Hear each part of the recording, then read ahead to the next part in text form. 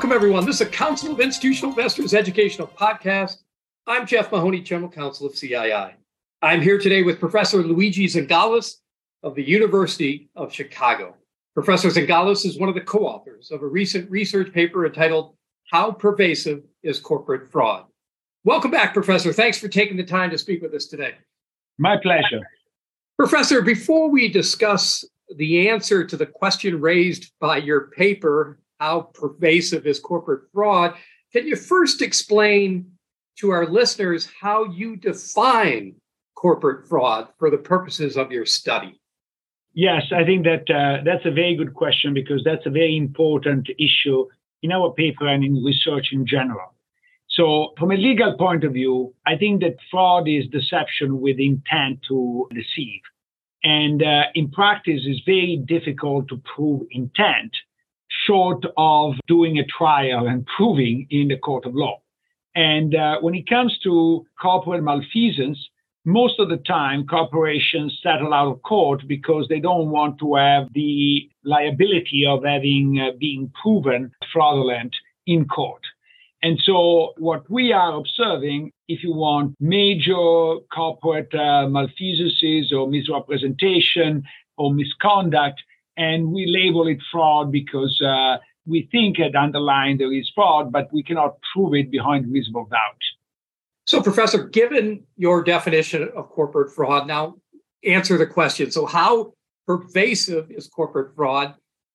So first of all, I need to explain to the listener that it's actually quite complicated to measure the pervasiveness of corporate fraud because what we tend to observe is simply how often fraud is detected. However, as we know, there is a lot of fraud that never gets detected and is a bit like the dog that didn't bark is difficult to identify. And so the clever point of the paper, if there is one, is trying to find a way where we can figure it out on average how much fraud does not get detected. And the idea behind the paper is very simple, is immediately after the collapse of Enron, all firms got nervous to have Arthur Andersen as an auditor. So much so that there was basically a run away from Arthur Andersen, and eventually Arthur Andersen collapsed. But our assumption here is that whoever took as an auditor some former client of Arthur Andersen decided that was a pretty good idea to do a thorough review of what was getting. And so think about as house cleaning before taking on the account.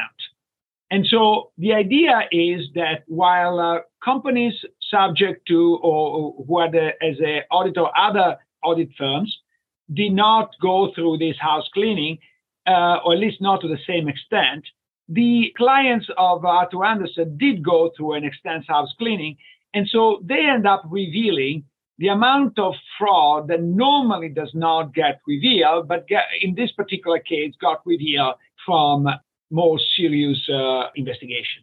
And the beauty of this is that this is an unexpected event because, of course, if I announce that I'm going to have more enforcement against fraud, I think that people are afraid and they react by temporarily committing less fraud.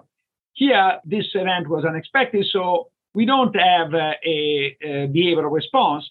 So we can figure out what fraction is really sort of remain undetected. And the bottom line is that roughly 2/3 of the frauds get undetected. And then once you have that number, you simply apply this multiplier by the number of frauds that get detected, and you get the average number of fraud per company. And our estimate is that among large publicly traded companies, we are the order of 1 out of 10. Professor, as you indicated, your study finds that only 1/3 of corporate frauds are detected, and the total amount of corporate fraud is 3 times the corporate fraud that's observed. So, Professor, with all the laws, the rules, and regulations governing U.S. public companies, why do so many corporate frauds go undetected? That's a very good question. I don't think that our paper really addressed this question. So at this point, I can only speculate. But I think that the simple answer is there is a large apparatus designed to help the CEO hide the fraud. one of the policy idea that my co-authors and I have advocated since the early 2000s is actually to create a whistleblower program where people actually get paid if they reveal some fraud, precisely to undermine the network of accomplices that make the fraud possible and make the fraud last. Because in a large corporation, nothing gets done if only one person wants to do it, because good governance has a set of check and balances that requires the agreement of multiple people to pull off any amount of fraud. So I think that my simple answer is because there is too much collusion inside companies, and because to this day it's stained against you to reveal some wrongdoing in your company. All the famous whistleblower, for example, of Enron, etc., they end up being unemployed afterward because nobody wants a snitch and a spy in its own company. Professor, your paper finds that accounting violations less severe than alleged securities fraud are prevalent with an average annual pervasiveness of 41%. Your paper comments that this estimate does not bode well for the U.S. auditing system. Please explain that comment, and could you provide our listeners with 3 specific recommendations for improving the U.S. auditing system? We, in the United States, we have since 1934 a system of mandatory auditing for publicly traded companies. This mandatory auditing is quite expensive. And I always thought, before I started doing serious research on the topic, I always thought that the main purpose for this audit is to have not only reliable data, but accounting data, but also to make sure to minimize the risk of fraud. The irony is that audit firms don't see their role as the one to uncover fraud. And the answer is pretty obvious why that's the case, is because when auditing was not mandatory, the auditors needed to justify their existence. And the way they justify their existence is saying, because we fight to eliminate fraud. The moment it became mandatory, they didn't need to justify their existence anymore. They needed just to, because demand was granted, what they needed to do is just minimize cost. And how do you minimize cost? You minimize liability. So the entire audit profession is trying to argue the crazy idea, in my view, that auditors are not supposed to reveal any fraud. So the first thing that I would do is that I would make the auditors responsible to identify when a fraud exists. And this is a change of attitude, because it's not just covering your behind, to use a technical term, but is actually proactively figured out whether something is done according to the law or not according to the law. And I have been on board of publicly traded companies, and I can assure you that the attitude I saw in auditors was a very passive attitude. When I was pointing out to say, don't you think that this transaction is suspicious and might be part of a bribing scheme? They will withdraw rather than trying to find out whether that was the case. So I think that would be my first proposal.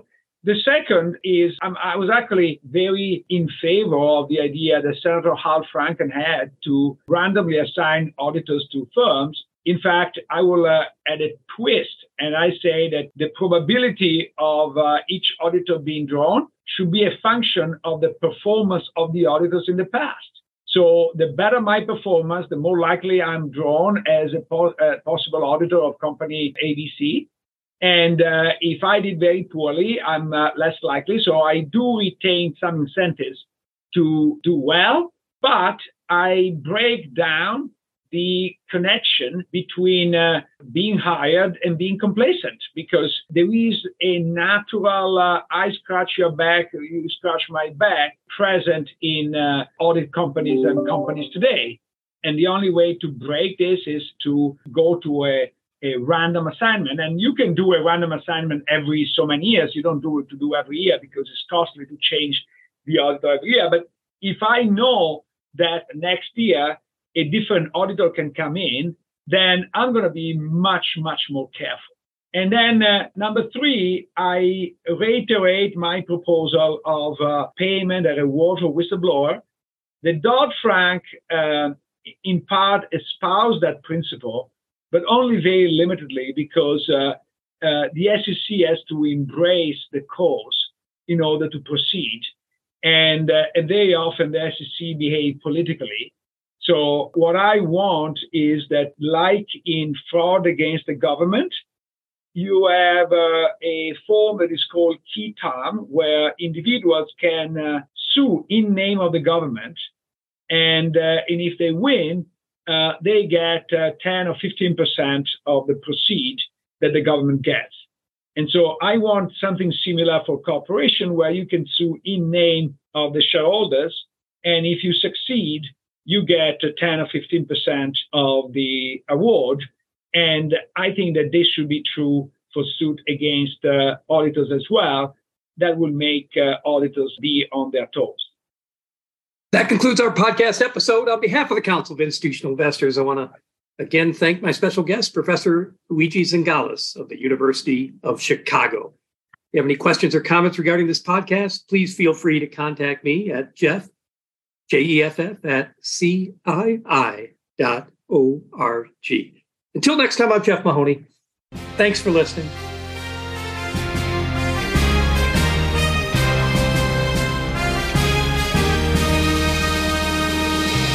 Thank you for listening to this episode of The Voice of Corporate Governance, brought to you by the Council of Institutional Investors. The Voice of Corporate Governance is a free, non-sponsored podcast that highlights critical developments in corporate governance and other important issues affecting institutional investors. The views expressed by those interviewed on the podcast do not necessarily reflect the views of CII or its members. For more information on CII and its policies on corporate governance, please visit our website at www.cii.org.